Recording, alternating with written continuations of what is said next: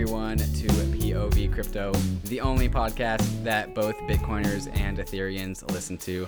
I'm David Hoffman, here with my buddy Christian. Christian, how you doing? Doing good. I like recording these intros after we do the interview because we can just tell you what we talked about and it just really flows nicely. We recorded with my old coworker, Chris Ely. He's now starting his own venture called Wisp.money. Chris is the freaking best. We talk about a bunch of stuff, mostly his company, and then kind of going into the wild crypto sphere. David kind of geeked out about Ethereum. David, you want to kind of talk about the chat? Yeah, absolutely. Wisp Money is a remittance/payroll platform. So Chris has a pretty cool perspective as to the complexities of onboarding people. It's a platform directed at onboarding non-crypto people just so they can save a whole bunch of money to pay contractors that are abroad. And so it's exclusively for, cross-border payroll companies. And so that brings some unique perspectives. So he talks about what it's like to onboard non-crypto people and using DAI as a currency. DAI is the stablecoin of choice for the Whisper.money platform. So you can go check it out at demo.whisper.money. Was that the URL? Wisp. You'll find Wisp. God damn it. Wisp.money, baby. Wisp.money. So Chris he's one of those guys that's pulling a company up by its bootstraps in the middle of a bear market, and his company brings a bunch of new people into the space. So you just got to give him a big round of applause.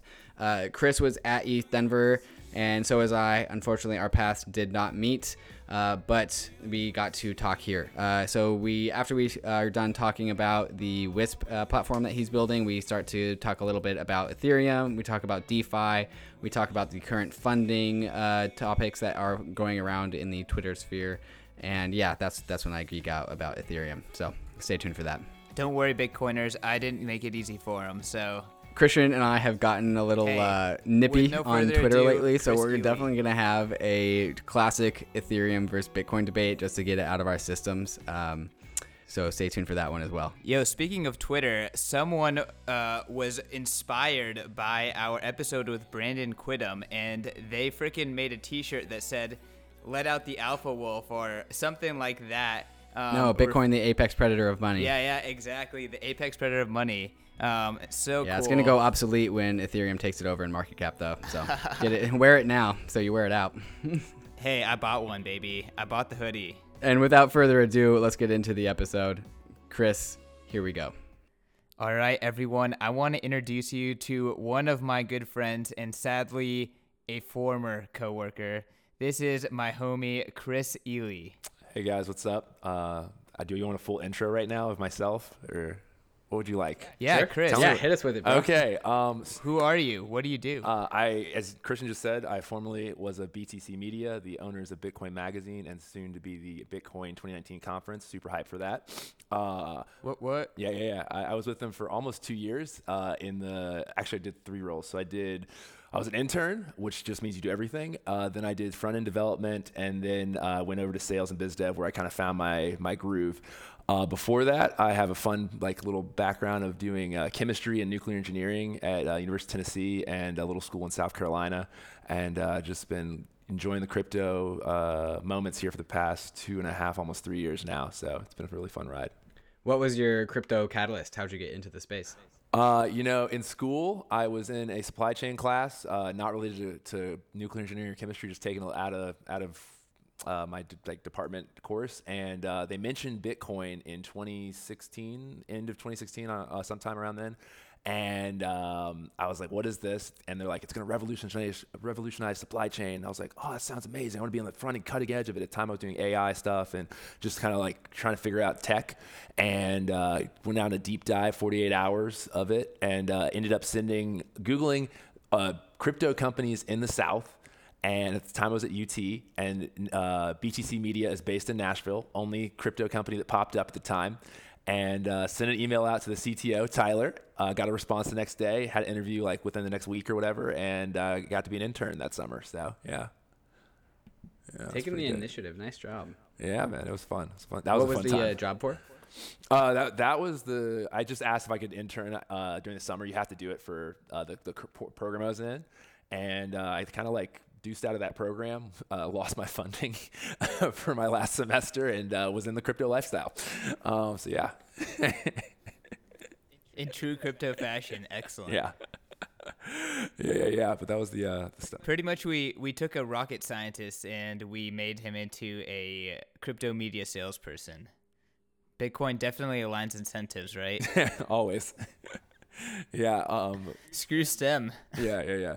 Now though, I'm started a new project, and that's why I left BTC. Working with Concourse Q, Open Community, and a couple other guys here in Nashville, Tennessee, to make a payroll application for remote workers, specifically international remote workers. So yeah. Oh, go tell us more about that. How does that work? Yeah, what's it called? Yeah, so it's called Wisp.money. If you go to demo.wisp.money, you can use the live MVP right now. You can send DAI payments to and fro to your employees or friends, which I've been doing for the past few days now.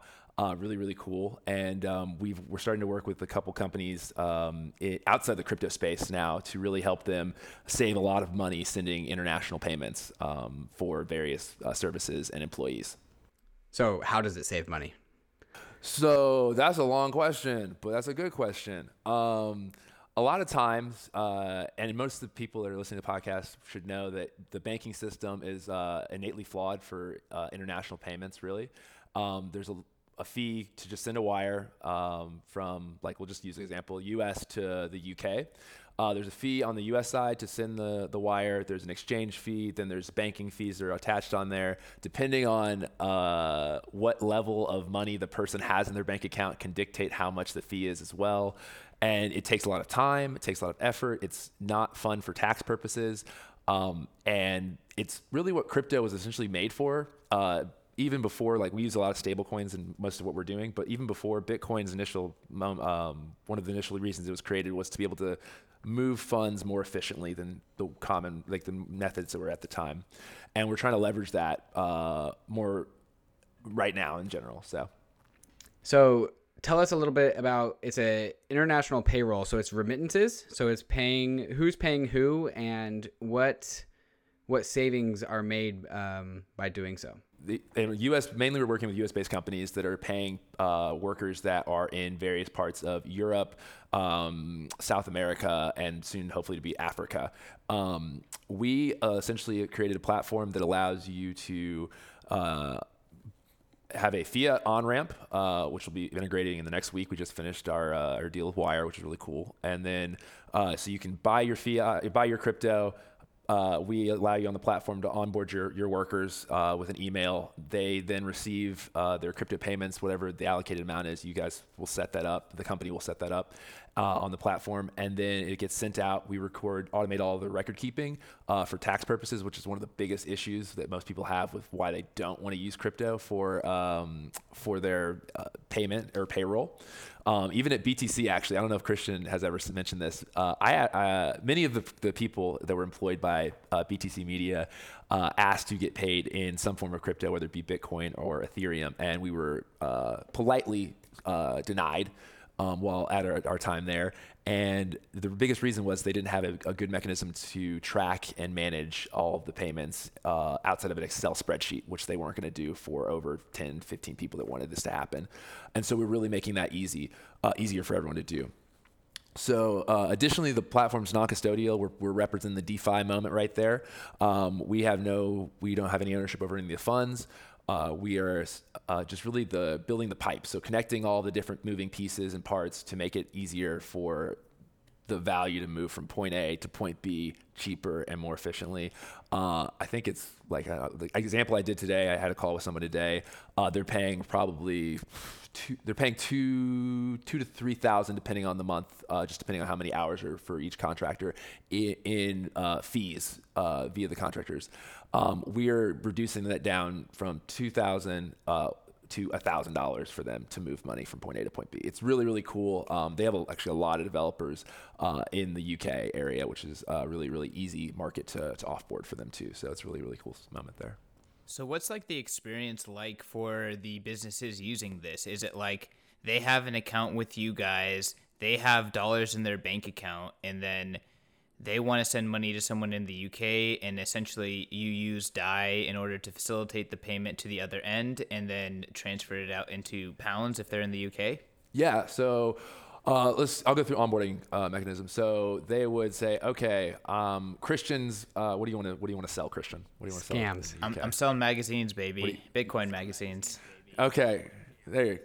Christian is a magazine distributor. He has online magazine distributor. He has 6 developers in the UK that he wants to pay. He says, "Oh man, I'm paying like $5,000 on exchange on wire fees and exchange fees for these developers out there. There's got to be a cheaper way." I say, "Okay, yes, you're correct.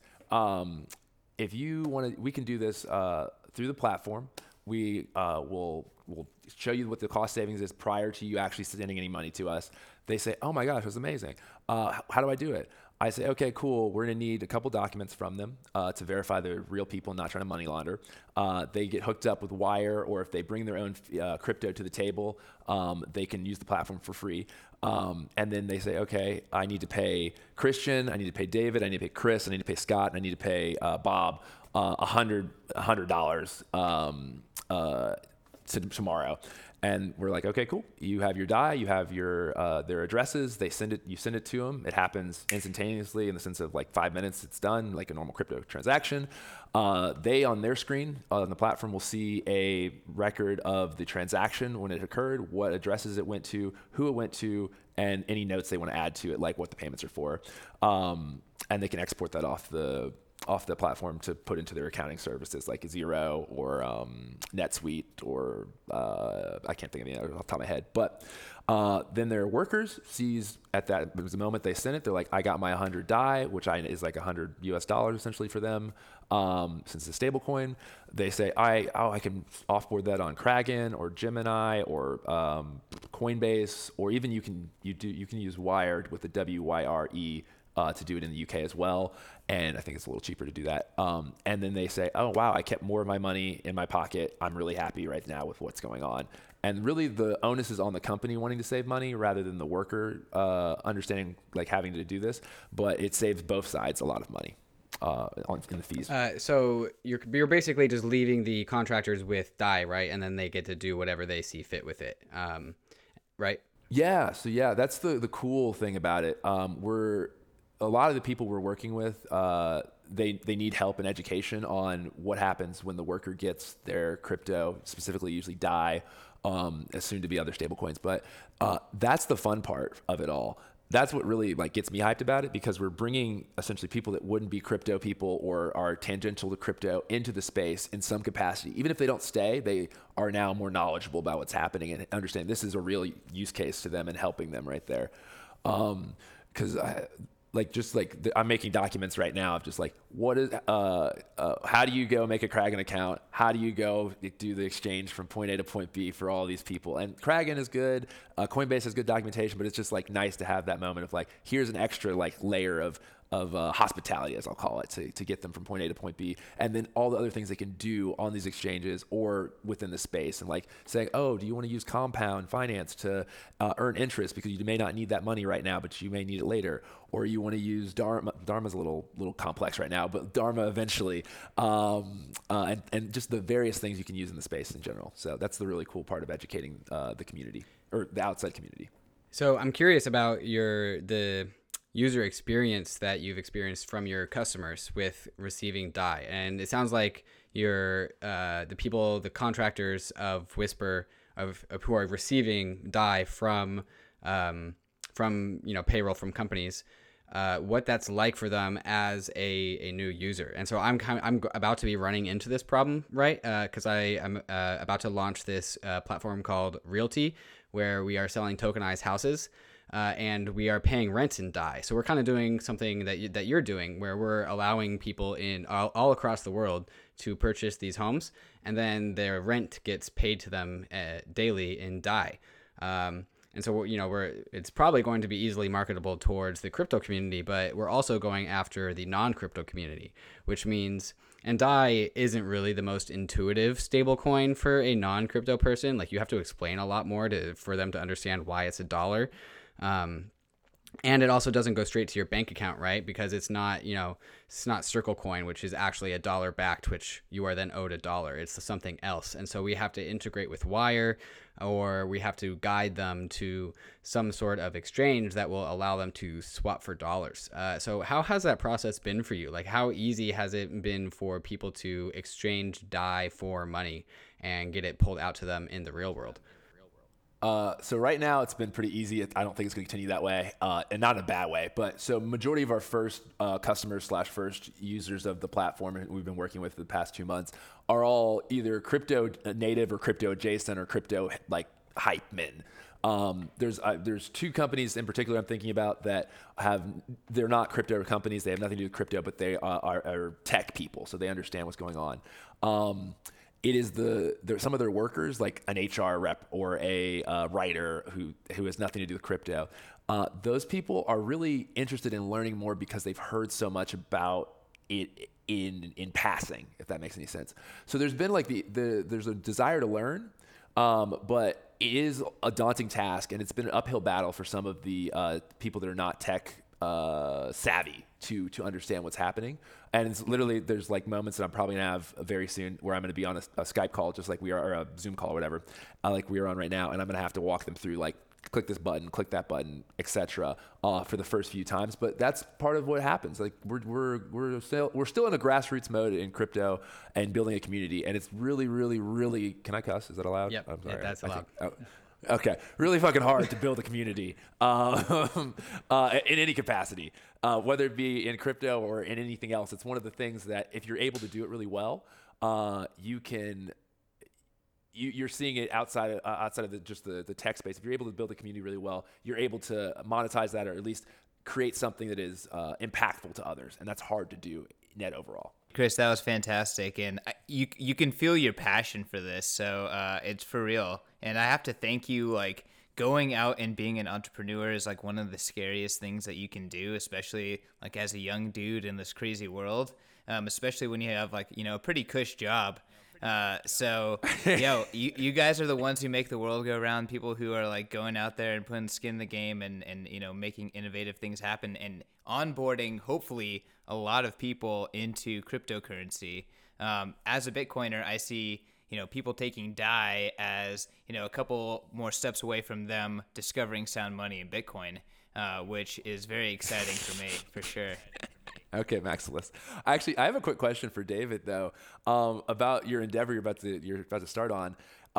You saw the Travala just started accepting DAI. Is that I want to understand more of how you're paying out every day, or like, are you accepting DAI for rent, or are you paying out DAI for the rent? I'm confused on that. Oh, yeah. So the tenants of the realty properties aren't impacted whatsoever. They might know that it's a realty property because they might have heard it through word of mouth, but really they're just living in a house that's managed by a property management company. Okay. It's the property management company that takes their dollars for rent, swaps it for DAI, puts that on the blockchain, and sends it to the real token. So we're called Realty, right? And then the tokens are called real tokens.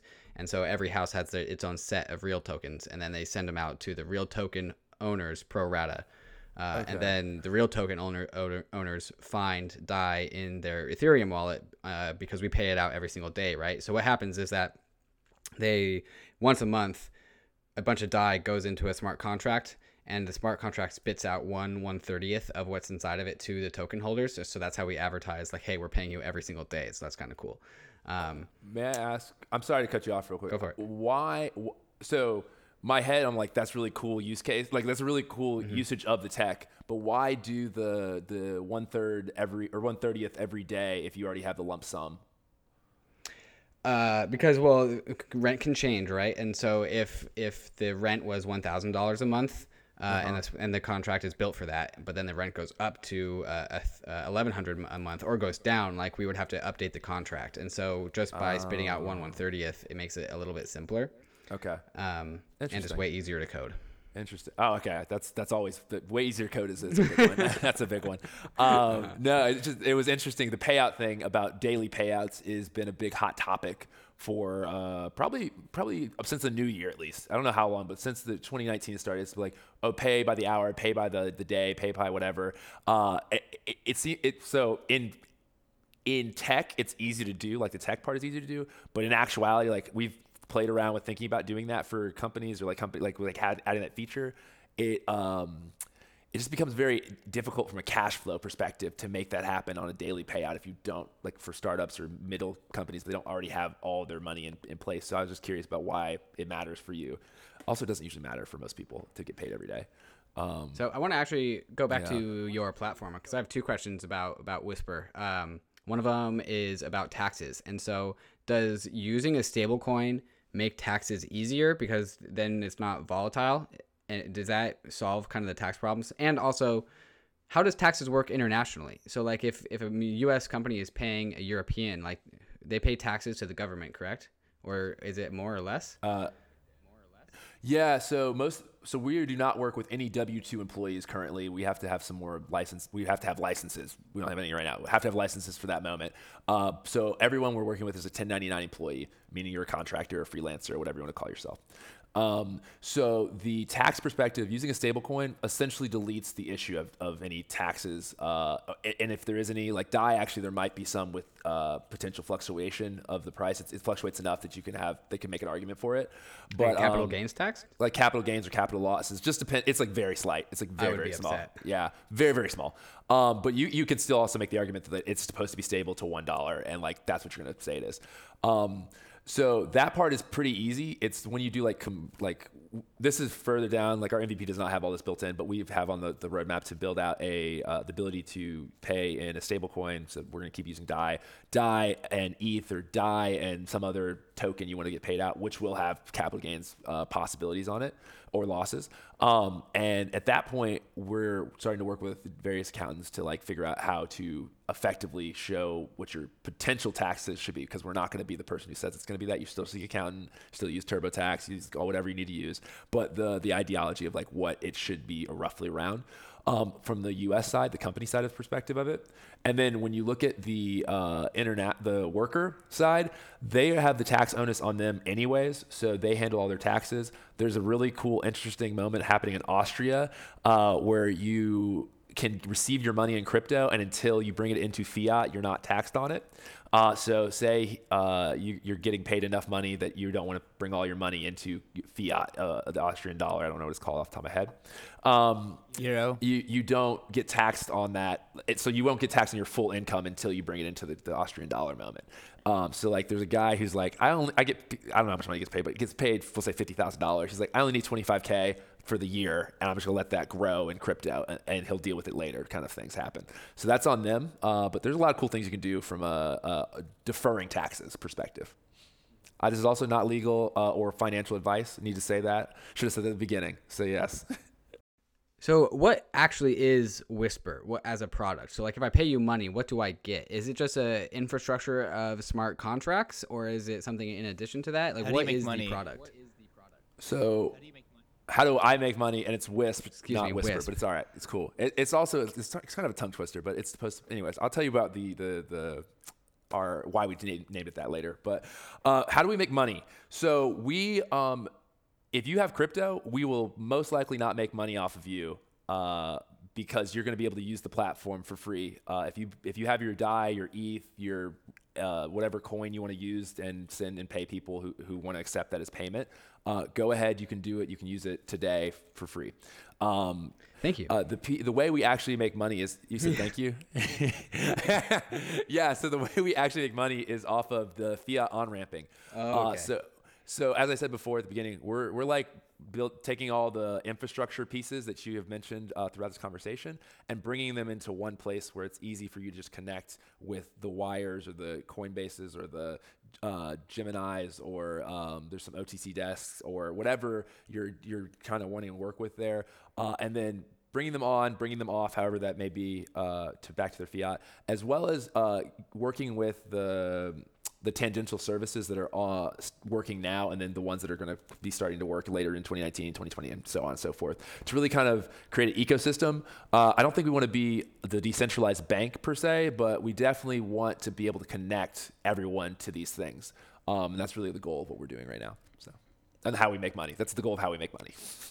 You're bringing newbies onto the blockchain / into crypto. So got to commend you for that. That I guess that goes back to what Christian was talking about at the very beginning. But also, okay, so like say I do have an employee and I need to pay him in crypto. How do I use your free product? What does that look like? So you would go make an account. You'd go to demo, like I said at the beginning, demo.wisp, WHISP.money. And you would pop up on our login screen. You'd make since you're the company trying to pay someone, you'd make a company account with an email and a password, and you'd verify it with your MetaMask to say, hey, I want to use this address to send the money. And you'd say, hey, Christian, what's your email? You get Christian's email. He'd give you in that email, we'd send him an email and ask for his ETH address he wants the money to go to. And that's that. And you say, I want to pay Christian $100 on the platform, and it happens. It just, and you have $100. We have to verify you have $100 of DAI in your wallet, and it goes send. Amazing at that point. And it's really like, it takes maybe 5 minutes to do the whole transaction. And that's like on the long end of things. And does the recipient have an account with you guys too? Yeah. So they make an account. They have to make an account, or we have to either verify their address, or they have to make an account with us on the onset of it. All right, so that's KYC both sides. Yeah, so it's email KYC. There's no, like, we're not going to ask for your ID or anything. The company will need KYC going forward. Once you get over 5 employees, we have to ask for KYC stuff. Okay. But right now, the MVP does not have fully KYC. It's just essentially helping people track their payments right now. Cool. Yeah. Cool. It's pretty like, when I'm talking about it right now, it seems very bare bones, but it's just like something that no one does. It's really weird. And I don't know if you guys are familiar with crypto payments, but everyone we're working with right now uses an Excel spreadsheet to track all of their monthly payments. They try to track their capital gains tax on that, or like look back on the history. And I'm like, this is really bad. They have to like copy paste transaction data from eScan. And they don't really have an easy way to integrate it back into their accounting software as well. So that's really the main goal of the baseline platform. And then all the tangential services we're going to be adding to it is going to be happening after that. So, yeah. So something that I think is really interesting here, and it's a topic that is kind of all around Twitter, is how do we get people to get onto crypto? And it seems like the answer is people need to earn crypto. And in areas where earning crypto is superior, for example, international payments or international freelancers and stuff like that, crypto is going to start becoming, and probably stable coins is going to start becoming the way that pretty much everyone does it. Because why would you not arbitrage the horrible banking practices if it's so easy to get an Edge wallet, receive DAI, transfer the DAI into your bank account on one app? Like, come on. It's like, yes, that's the end goal right there. I mean, and hopefully it goes full circle. And again, like, my thesis is that everything is good for Bitcoin. So hell yeah, that's good for Bitcoin. But in general, like, I see this area as prime and as one of the first use cases. I'm kind of curious, what other stable coins like are you considering? Is it something where it doesn't matter what you want, anyone can use an ERC20? Like, how does that work? So initially, so the ERC20, I'll answer that first. We're sort of hesitant about just letting people add their ERC20 because there's not a lot of issues for us. It's just a lot of issues for, like, we don't want people to use our platform to scam people in the sense of using shitty tokens or something to pay people. So every ERC20 token, we have to actually ask them to ask us. They have to ask us to add their token to the platform. That was a really weird way of saying that. They have to come to us if they want to add their token to the platform. And sorry about that. And then the first part of the question was what other stablecoins are we looking at? So we're looking at all of them. We're actively pursuing the bank tokens just because it's the easiest for some of the more traditional clients we're speaking to utilize, create a business account, be able to move the large sums of money they're going to need to be able to move more effectively. And that's one of the biggest issues with the space in general. Outside of Bitcoin and Ether, your onboarding ramps become more difficult to do large volumes. And that's not new news or anything, but it's been really fun learning more about some of the new projects that are trying to solve that problem. in various ways that they're like, but like there's Neutral Project or Neutral Dollar, which is making new onboarding ramps. There's another one just called OnRamp or Ramp that's creating it like decentralized onboarding services. Just very, very interesting stuff to be able to hit the value you need for this stable coin. So just trying to find ones that have enough volume is the big thing. So You said that outside of Bitcoin and Ethereum, liquidity is kind of tough. Is that even for like USDC? Like, what is there actually a problem or? it's not a problem. It's just you're limited to one or two, maybe three different services to get a viable stablecoin without already having crypto or Bitcoin or Ethereum or something else to buy it off of an exchange. So you have to go through Coinbase, Gemini, or Wire are like the three biggest and like the three only ones you can use really to buy any stablecoins in a large scale. You can do OTCs, but they're not really optimized for B2B or like API calls and et cetera like that. You can be the market maker, but that requires you to have a whole bunch of licenses and pretty large liquidity pool. And we're trying to be anti-licenses and anti-third party, so it's a little difficult for us there on that one. So yeah, it just makes it really, really like you're limited in what you can do for sure. Why aren't you using JPM coin? Yeah, I'm gonna be honest with you. Where do you even buy JPM coin? I don't even know where to get that. I don't think you can. Okay, I think it's for themselves. Yeah, if you told me, I can go get it on Coinbase today, I'd be like, I'll check it out. I saw that publicity. I think it was a publicity stunt personally, but that's okay. I do like the guys at Quorum. They're really, really cool guys, really smart, and have done a lot of stuff that no one really pays attention to, but it's doing really good. But yeah, if it works, if it's out there in the wild and I can get some and it stays $1 or close to $1, I'll be happy. I think it's kind of like XRP. Like it's not supposed to represent $1, right? I think it, or is it? I I don't fucking know. It's not even worth talking about. I'm honest. I literally read that PR. There was like a 500-word PR thing, and I was like, I don't know what's happening. Keep moving. Like I was. Sounds about right. This is noise. Yes. Yo, so Chris, I'd like to kind of get your thoughts on the rest of the space. Like right now, when you look at crypto, like what are you thinking? I know that you are a Decred fan. We have another Decred fan here on the show. Yeah. I'm not as hardcore as Max Bronstein, who's on Is your Max podcast. hardcore now? Max is. I don't know if Max is just trying to be a mini Chris Berniski.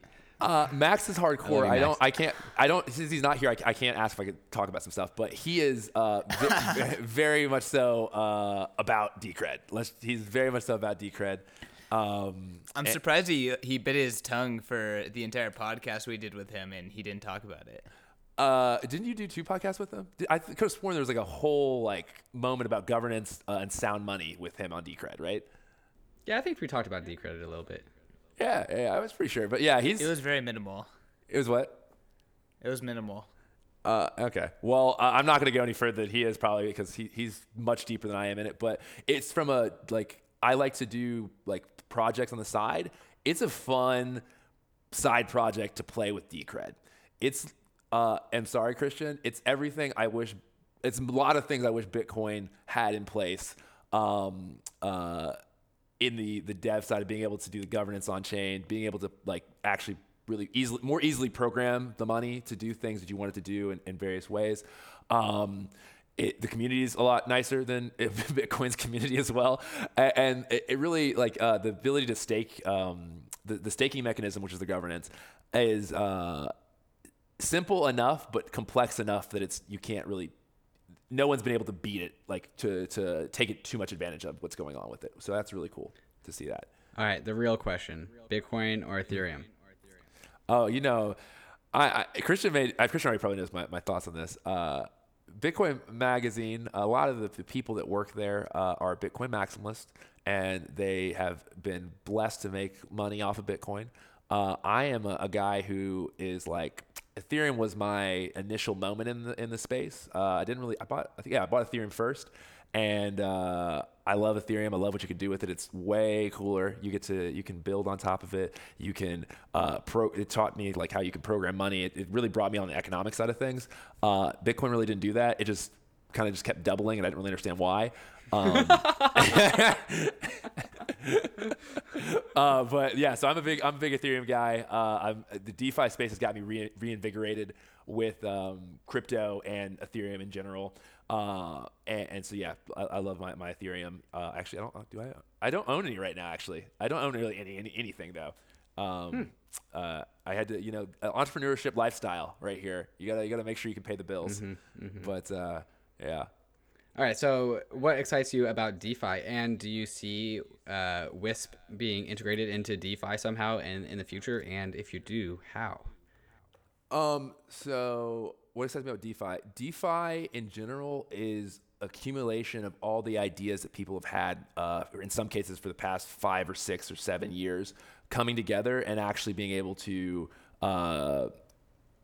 create, not just create value, but use money in programming the money to do things for you, in the sense of being able to provide peer-to-peer loans, being able to receive that interest on those loans immediately in real time, like on Compound. Being able to aggregate various, like the debt positions with CDPs is really, really interesting. It's a little bit difficult now to do it and have a long position in a proper way if you don't have a lot of money because of the fee hikes. But it's really cool to see how that's been interacting and all the complexities that have occurred because of that, and all the ETH that's getting locked up because of it. And then for us, I see it. For the people at home, he is giving thumbs up to that moment right there. I love locked ETH. Lock that shit up. Yeah. I just anyway. And then on Wisp side, we actually we want to be part of the DeFi community. Concourse Q, who's part of the team that is helping us build the product,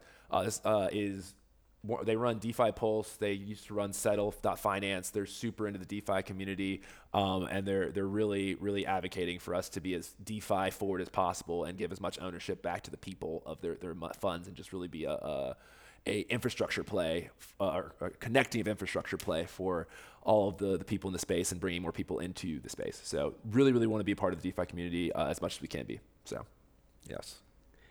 So Wisp is a pretty simple product, so I guess integration into DeFi is probably not all that complex. It's more just like give people the money that they need to interact with it. But I know MakerDAO is doing something with TradeShift where, and I think it's targeted more towards China, but I could be wrong on that one, where these companies will ship out their product and then they'll get a receipt, and then like 6 months later they'll get paid. Well, they're working on ways to like tokenize that receipt, right, and put that into a CDP so they can pull a loan out from their future payment, right? Because the token basically like guarantees future payment eventually, and so the token itself is worth like some fraction of that payment, right, minus the risk of lack of payment. I would imagine that Wisp could follow that same sort of model, right, where somebody can receive a promise of future payment when it comes time for payday, and then put that into a CDP and pull out a loan in case they need like a quick payday loan. Have you thought about that? Yeah, we actually have. That is easy to implement, hard to understand your risk profile. We were talking about reputation software before the podcast started, or reputation within crypto in general before the podcast started, and that's an issue that many people are having. If you have KYC, it's easier to track and be like, this person is going to probably pay back their loan that they're taking out. And with CDPs, they've created a way that it's net overall, it's not okay, but it's not the worst thing if you don't pay back your loan. It's just making sure that if the CDP is the provider, how are we making a revenue off that, or are we just going to be a facilitator of that? But we definitely looked deeply into payday loans as an opportunity, because if you are receiving your payroll and you're like, hey, something came up, I need an extra $1,000, and we know that you're going to get paid at the end of the month, and you've gotten paid $2,000 every month for the past 6 months, that's a moment where we can be like, yes, we can provide a payday loan for you, and we can front the $1,000 via CDP loan or whatever we want to do, however we want to do it, as a very interesting use case. That's actually a very in third world countries, that's a very big market. It's hard to access because usually it's in places I don't speak their language. But that's a big deal because they don't have access to capital, a debt like that we do in the U.S. So here's a pretty interesting observation that I've been making, and I've kind of been tweeting about it a little bit. I've noticed that a lot of people in the Bitcoin space are really focused on like changing how people think about money, in terms of like talking about sound money, talking about like incentivizing people to save, like not taking on unnecessary debt, stuff like that, like long-term thinking, stuff like that. What's your time preference is an idea.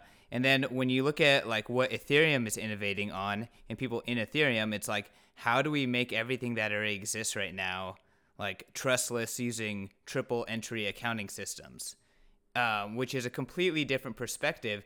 And in my opinion, I think it's a medium to short-term perspective, personally. Like, I really do think that the sound money thing is super compelling long-term. But in general, like, that's definitely a interesting difference I've seen in kind of how people view these technologies. Do you have anything to say about that? So you did like 4 things there. So I'm trying to just process all of them. I ask complex questions. I'm sorry. And that, I mean, I've followed you, and then all of a sudden I was like, oh, triple accounting back over sound money. So what do you want to know about specifically? Okay, so first and foremost, I kind of like separated, the 2 different ways that people think about Bitcoin and or like think about crypto, right? Like Ethereum. Okay. People are thinking like, how do we turn payday loans into something decentralized and more trustless, right? And then the difference is Bitcoin. People are like, how do we get people to start thinking differently about the world? Start thinking about money differently. So like, I feel like personally what I was saying is I feel like one is more medium short term, whereas one is like very long term thinking, which is personally I think is the Bitcoin thesis. But I'm curious what you think of that, like those 2 differences in that observation. I think Ethereum community, and this is my opinion, I think the Ethereum community is starting to come around, not to the same ideology as the Bitcoin sound money long-term moment there, but they're realizing they can't decentralize everything. Like, it's not effective to do everything decentralized at all. And so they're trying to figure out longer-term plays where it's like, oh, this should be decentralized or be a dApp for X, Y, Z reasons. And you've seen, like, everyone's seen the ICOs are over, great. dApps that were raising a lot of money after the ICOs are kind of over too. And it's really creating, like at the beginning, creating the community and like an actual network of people that want to use your product is really big. So when you're saying like the short-term moment for Ethereum and how they think about money, and like we'll use decentralized payday loans as an example, I don't think that's a short-term play. I think that it will be iterations on it, because that's a big market. Like, that's a big market moment from a making money perspective and from an inefficiency perspective. And I think that's what everyone's trying to find out right now is what are inefficient markets outside of crypto that we can bring into crypto in some capacity. And right now, Ethereum's the best, or has the most developers, and most likely is the best one because of just the knowledge that everyone has about it. I do think that there will be not an Ethereum killer, but a competitor to it in the near future. Maybe not the developers. I think they'll always win that out, but just the ability to make cool shit happen in these inefficient markets. So. I just had this random thought come into my brain that the one person in the BTC Inc. Organization that wasn't a Bitcoin maximalist leaves and goes and builds something on Ethereum. We've had has anyone else? No one else is. No. Okay. So. I mean, Max is also left. Also on Ethereum. If you go back, a little history moment here, we made the Poet PO.ET ICO back in the day. The team that built that. That's on Ethereum, or sort of on Ethereum, but the team that built that left and went and built Decentraland, which is 100% Ethereum. And then who else is left? Someone else left. He did trading, so never mind. There's 3 people that have left and gone to do Ethereum-based things. We're not too crazy. What other Ethereum projects are you interested in? I'm really interested to see how like I'm paying a lot of attention to the DAI and other stablecoin projects right now. Instadap. Stablecoin wars. Yeah, it's like stablecoin wars continued. Everyone thought it was over. I was like, it's just beginning. Like there's so much power to be unlocked in stablecoins and the ability to bring more people into the ecosystem because of it. But yeah, like Instadap's really cool, and they're trying to make a decentralized bank. Blockboard, Azerion, all very interesting projects. Also very interested in how we're doing our take on like decentralized payroll, essentially, which is kind of cool. And then DAI Card we talked about before, and DAI Card and XDAI are probably the most interesting to me because it's an attempt to make Venmo. I don't know. Actually, let me I can probably look it up while we're on the call here. How much DAI is locked up in the XDAI contract, but I mean, I think they're over 10 or 15,000 now. At least 10,000. I think they're at 15 or so now. Is it trending upwards? Yeah, it's been trending upwards. It's nice to have DeFi Pulse being at your back end to be like, hey, what's trending right now? And it's been trending upwards for the past like probably month. Nice. Yeah. Nice. Yeah. I was worried that the burner wallet was kind of going to be a one-off for ETH Global events, but if it's going to be here to stay for the long term, let's add that shit to the lockup metrics for sure. Yeah, I will. Locked up DAI is locked up ETH. Yeah. Yes. Another thing though is it's locked up ETH, locked up DAI, but I would rather know the transaction volume because I know for myself, I went to ETH Denver. I got my Buffa coins at ETH Denver, and I didn't use all of them, and I can't take them out now, so they're just locked in the XDAI contract. But Why can't you take them out? So if at ETH Denver, if you got Buff coins, you could change them to. You can't change them to XDAI. Or at least I don't think you can anymore. I tried. Yeah, you can. I tried the other day and it didn't let me. I said I wasn't a vendor. I'll try again later. But either way, Buffercoin, that might have been a centralized network for that reason, right? They might. Yeah. Okay. Yeah. Either way, the point is there was 16 or like that's $10 to $16 still on my phone right now that will be in the contract for forever now because I'm never going to bring it out. And I would want to see how many transactions are happening rather than just the locked amount because there's moments like where it's dead now. It's burned DAI now, which is good for the network, but just not as interesting to me.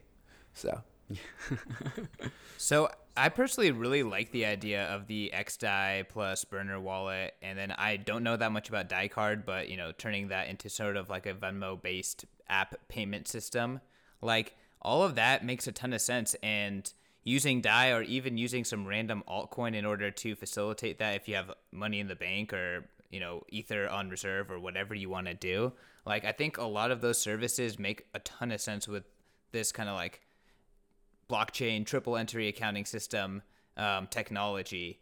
But like at one point, is that like not good enough to just use in a long-term way, right? Like I think on Twitter we were talking about David was saying that Bitcoin is not being attacked, and a lot of times people are like, we always have to make sure that we can withstand the craziest attacks. Like what are you guys thinking about when in terms of like, okay, XDAI is running on 5 nodes, like it's clearly centralized, it works awesome, like it clearly works, but at what point is it like, can you not depend on that anymore? Does it even matter to you?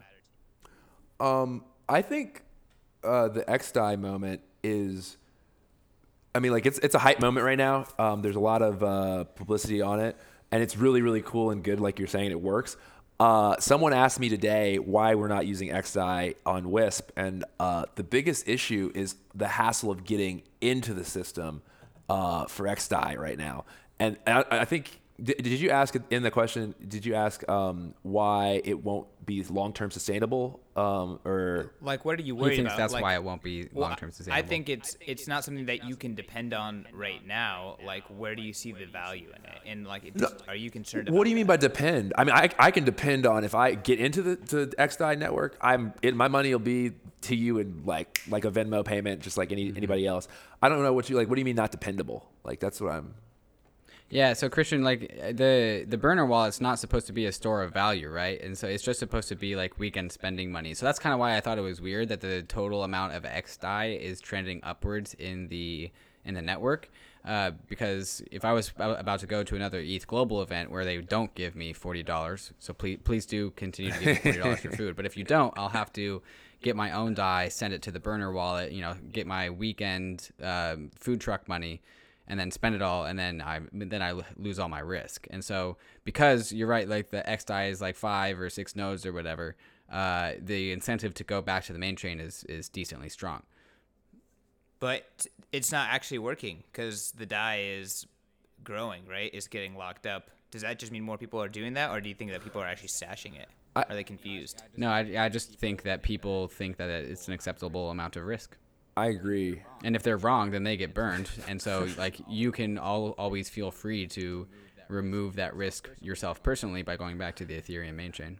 I agree for most of what I agree essentially what you're saying, David. I think there's a lot of people like me that just happen to like you. I think someone sent me $10 on it, just XDAI normal XDAI burner wallet, and I kept that tab open on my phone for a month, and then something happened where I needed to send someone $5, and I was a crypto person, and I just sent it to that person via that moment. I took on the risk of like that money may not be there when I come back, and I didn't offboard it onto like the main chain. And I think a lot of people are doing that, or and I know a couple people that are putting money into XDAI and keeping it pretty like not secure, but they're aware of their wallet and the ability to use it because it's so easy to onboard people into the system with that way. Mm-hmm. Yeah.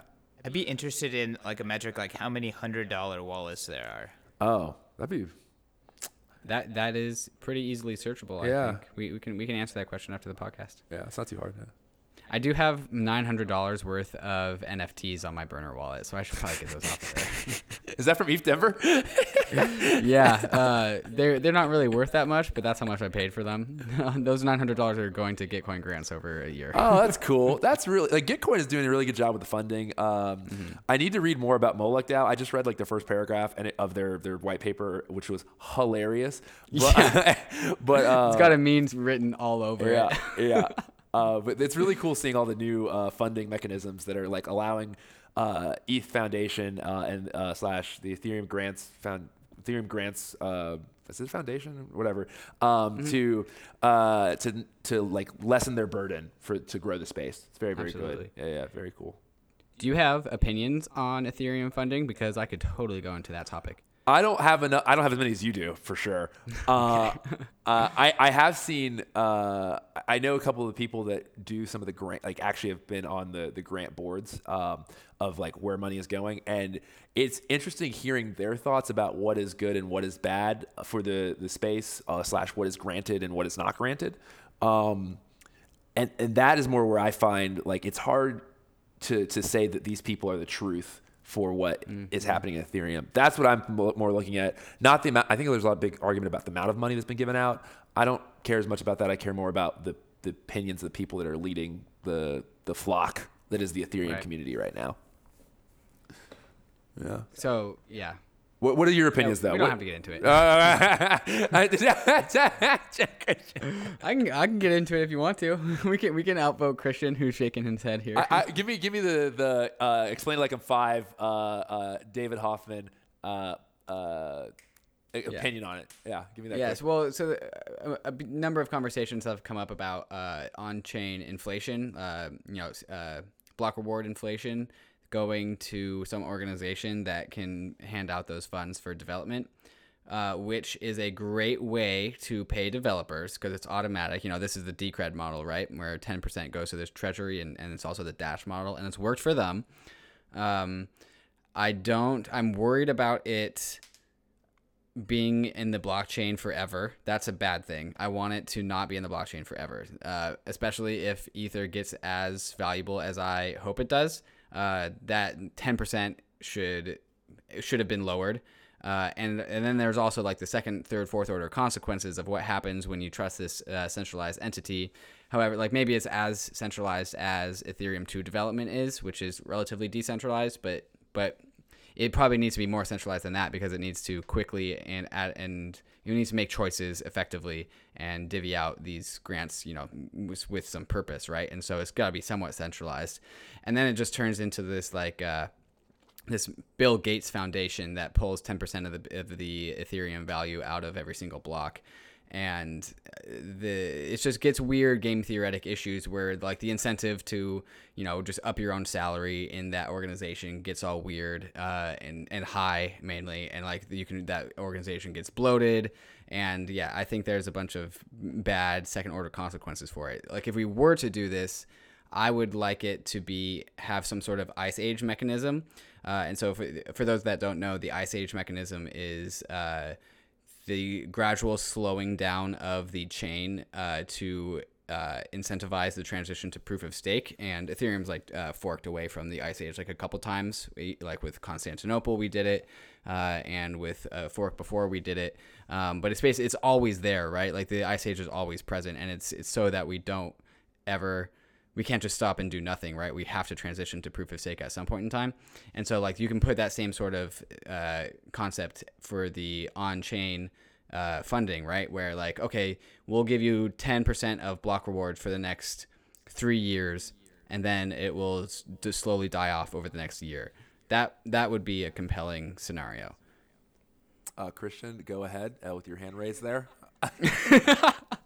So, I mean, in this case, like, I just don't understand how, if you think it's a bad thing long term, like, there's really nothing stopping the people getting funding from organizing a fork to extend their funding, right? So, I don't even see that as, like, an option. But if I'm going to give my 2 sats, like, I don't think that funding is necessary at all. Like, if this is good software, people will fucking build on it, and people will spend money to maintain it. If it is not, then you are just wasting your time fighting an uphill battle, in my opinion. Maybe I'm ignorant. Yeah, no, I would agree with that. And that's why I want to make sure that like Moloch and Gitcoin Grants and the Ethereum Foundation, use all their resources before we resort to on-chain funding. I think on-chain funding is like the strategy of last resort, and Gitcoin Grants is pouring out like $20K a month, $50K a month, something like that to different teams, and Moloch DAO's up to like almost $300,000, and the Ethereum Foundation has like 80 million. So like this is not, people say Ethereum has a funding issue. I think it's more of just a funding coordination issue, like we were talking about earlier. Like we don't really know where to send the money.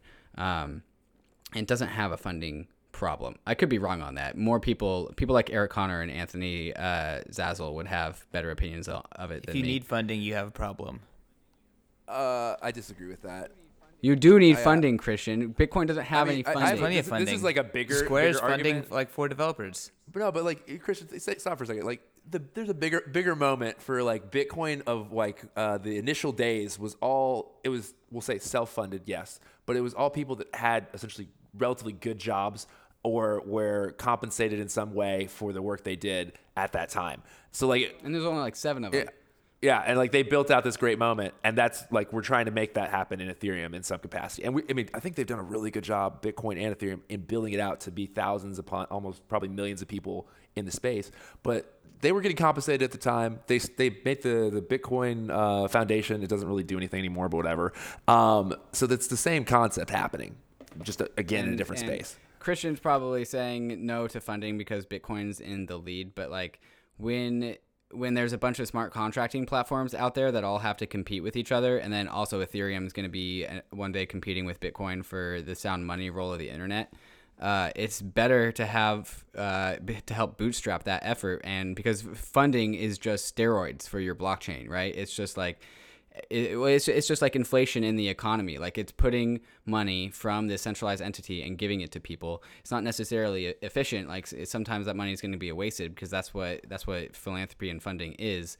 But it's worked for China and their economy when China decided they want to be an entrepreneurship company and just throw thousands and thousands of dollars at every single company. Super inefficient, but they became like the tech entrepreneurship capital of the whole entire world. Like they're passing Silicon Valley now. And so like it doesn't have to be efficient. It just has to be effective.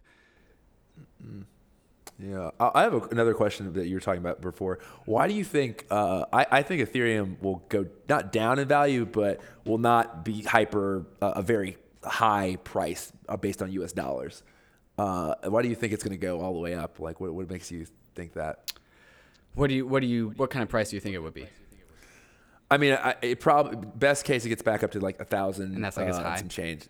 Yeah, that's like it's high, and it's like fluctuating between 1,000 and 1,500 or something like that. I'm just throwing out an arbitrary number, but like, yeah. That is kind of a worry of mine because I want everybody to get into crypto before that happens, because I don't want one Ether to be worth like $15,000 and then I do want that, but but then like if you're getting into crypto for the first time and it's like 2027 or 2030 and like you buy $20 worth of Ether and it's 0.0001, like I kind of feel bad because it's just not very equitable. I can't remember who said this. I heard this forever ago, but when it comes to designing a brand new blockchain and starting it from scratch and getting it bootstrapped, people aren't going to accept a blockchain like EOS where the centralized control over the funds started in such a centralized manner where it's not equitable. Like we can't start a new blockchain and have like 3 oligarchs that have like 70% of the funds. Like it has to be fair. There's not going to be a good way to make it fair, but there are definitely ways to make it not bad. I think Ethereum's not bad, and that's kind of why I like proof of stake, right? Is because everyone can stake their Ether. Kind of to answer your question though about like, do I think Ethereum will get really, really valuable? I can make a case for it, and the case is just that Ethereum operates as a DAO, right? And so everybody that's building on top of Ethereum is adding utility to Ether, and it's also creating an internal economy for Ether. And so I kind of see like Ether as like the platform for like, have you watched Ready Player One or read that book? Yeah, I love that book. Yeah, so like there's this massive, super high value economy that's in virtual reality. It's just like on this network of computers that's on the world, and the economy just is almost as valuable as the outside economy, and it's just that's because of where everyone goes. And I see Ethereum as the platform for that, and so like Augur is this microeconomy, and Realty, the real estate platform, will be some microeconomy, and there's going to be just pockets of microeconomies that show up, and there's going to be, in order to fuel all those economies, you need the gas to run the computations and the value transfers. And so like going back to the DAO metaphor, if there are like 10,000 tiny little businesses or big businesses building on Ethereum, like, well, they need value to be inside of those businesses, and so most of that value won't ever leave. And so this is why we're measuring locked ETH with such a high amount of attention, is because 2% of ETH in MakerDAO is massive, and like it doesn't take very many MakerDAO level economies for us to get to like 30% locked ETH, and then when the other 30% of locked ETH is also staking, well, like then you just need a peppering of 1,000 more little economies to get all the way to like 99% locked ETH, and then we have super valuable ETH. That was a very slippery slope at the end there. That's okay. I personally do want ETH to do well. I just think that the biggest issue is the fact that there's all these microcosms being built on top of the Ethereum network makes it is eventually going to incentivize miners or validators to be able to accept DAI or various tokens that occur, which will innately push to the gas. The ETH will not be required to be your payment of at that moment there for gas. Go ahead. Yeah, so Eric Conner just released an EIP that removes, this is called economic extraction, right? He introduced that EIP where a very, very small amount of ETH actually needs to get burned. And then there is a variable cost on top of that goes to the miner/staker. And the way it's set up enables you to actually understand like the momentary demand for gas at that very moment. So like you don't ever overpay for gas, and it removes economic abstraction. I haven't read the EIP. I have it in my pocket. I got to go through it. Maybe I'll do that after this. But that locks in Ether as the only possible currency to be used. And I don't even believe that economic abstraction would ever happen. I don't think like DAI would ever take over Ether, simply because it's complicated as fuck to do that. Like it takes like 7 extra steps and like pre-coordination to pay a staker/miner in some value. And so like I think that even that small amount of friction is enough to keep Ether as the main valuable currency, regardless of whether economic abstraction is possible or not. I'm a simple guy. I want to read that also now. It's on my list of things to read as well. But I'm a simple guy when it comes to these big problems. And the easiest solution I've actually seen is just making contract space rentable. Like it's required to be rented, and you have to use ETH to pay for it. And you can. I don't know if economically it's better to burn it or just have it go back out. Probably. For financial gains, it's probably better to burn it. For reality, it's probably not. But that right there is the way I think it's going to happen if ETH is going to stick around. I don't know. I haven't read what he said yet in his EIP, but it'd be interesting. Very interesting. Well, maybe we'll have him on to talk about it. I think we will. That'd be dope. Yeah. You guys have had some really good. Me and Eric Connor, jeez. Yeah. I think that would get spicy. Oh, it definitely would. It would be true to POV crypto. Yeah. You guys are doing a good job getting a lot of different guests on here for sure. Yeah. Done a really good job. Yeah. I'm pretty proud of it. Thank you, guests. Yeah, thank you, guests. You're way smarter Thank you, than Chris. I'm on that guest list now. I'm going Yes, to you remember are, this sir. forever and ever now. Yeah, take a picture of it tomorrow. It'll be great. Actually, when is this? We're getting off topic now. My bad. We're into it for an hour. Wow. Yeah, it's in like the hour 20, future, yeah. in the future, but probably in a week. But we should cool. actually wrap it up. Okay. This is a good Okay. conversation. Yeah, let's Cool, yeah. stop while we're ahead. Awesome. Yeah, you made me think about some stuff too. Anyways, continue on. Wrap it up. Yeah. All right, Chris, POV, thanks baby. for We coming think on the about it. podcast. If people want to find out more about Wisp or you or any of your past activities, what should they do? So you should go check out demo.wisp.money, and I'll spell it out for you. Demo, you guys can spell that out, and Wisp is WHISP.money. We're on Twitter. Wait, sorry. Why is it called Wisp? Oh, yeah, I've never answered that. It's called Wisp because it is Wisp is a flock of birds, and it moves in a really flowy, majestic way. Oh, yeah, those things. And yeah, it's like Those things you are really could go cool. Google it. It's really, really cool to look at, and it's also, if you love World of Warcraft, there's Wisp in World of Warcraft. Yeah. There are these blue magical floating things that move around and freely as Yeah, well. right. And so we're just essentially the idea is we're helping people move their money more freely. So Big fan. I love that wisp.money. It just sounds cool. .money. hopefully it becomes Google. Dot one money. day. Yeah, A dot Google money. money. That's a really cool. I don't even know what to call it. What do you call the letters after the dot? It's the domain name. Domain. Yeah, really cool domain. Nice. Yeah. Thank you. It was a hard moment there. Also, it was the cheapest one, so it worked out. All right, I cut you off though. You were gonna plug. Did you plug yourself on Twitter? I don't do Twitter. But if you really find me, I think it's call me Ely. So it's just call me Ely. Ely's my last name, Ely. I don't have like this great moment. I'm a big Instagrammer, so you can find me at Chris Ely on Instagram, and you'll see a whole bunch of food and crypto things. Maybe Yeah, you and I that's- can that's- help grow the crypto Instagram ecosystem. It's pretty lacking. It's getting better. Is It's it? getting better. There's a lot of traders that do it. They love putting their charts on there. True. But Dude, Chris, get on Twitter, bro. I'm on it. I kind of just lurk. I just lurk a little on That's good Twitter. enough. Yeah. Baby steps. Yeah. You'll find your I'm- voice. I'm growing. My business partner Scott. He definitely went home. But he is a big Twitter guy. So you can find him at Scott at Concourse Q. Let me see what Scott's Twitter is.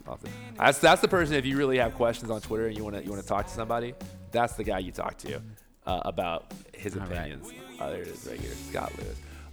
Scott Lewis. All just Scott_Lewis, and that's the boy. That's the guy. All right, send your questions to Scott. He won't know. He won't see him coming. He won't see him coming, and then he'll send them to me, and then I'll answer him via my Twitter. Look at that, growing the Twitter following.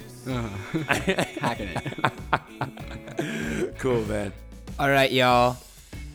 As always, you can find the show at POV CryptoPod. You can find me on Twitter at CK_Snarks. You can find me at Trustless State, and you can rate and review the podcast. We really need those, guys. We really need those. If you could please rate and review the podcast, we would appreciate it. I don't know how to keep on asking in a new way, shape, or form every single time. I'll try and make it more creative next time. I want a reward real quick because I've gotten 2 people that are not me to review and rate. The Have pod. you? Yes. Yeah. We've gotten 3 reviews out of you. Yes, I think Oh, two. yeah, game At of least the 2 for fucking sure. system. One, I'm not sure if he did it, but 2 for sure. We've got 2. All right, we're sending you some ETH. Send you money. No. Or Bitcoin, whatever you want. Use wisp.money. Just go play with it. I'll send Okay. you the link. Oh, we'll do That's more than enough right there. Send Christian. We'll do some retweets for with money. There we go. We're publicly launching next week, but we've done some payroll already now, so it's pretty big deal. Yeah. Awesome. All right. Thanks for coming on the podcast, Chris. This is great. Thanks, guys.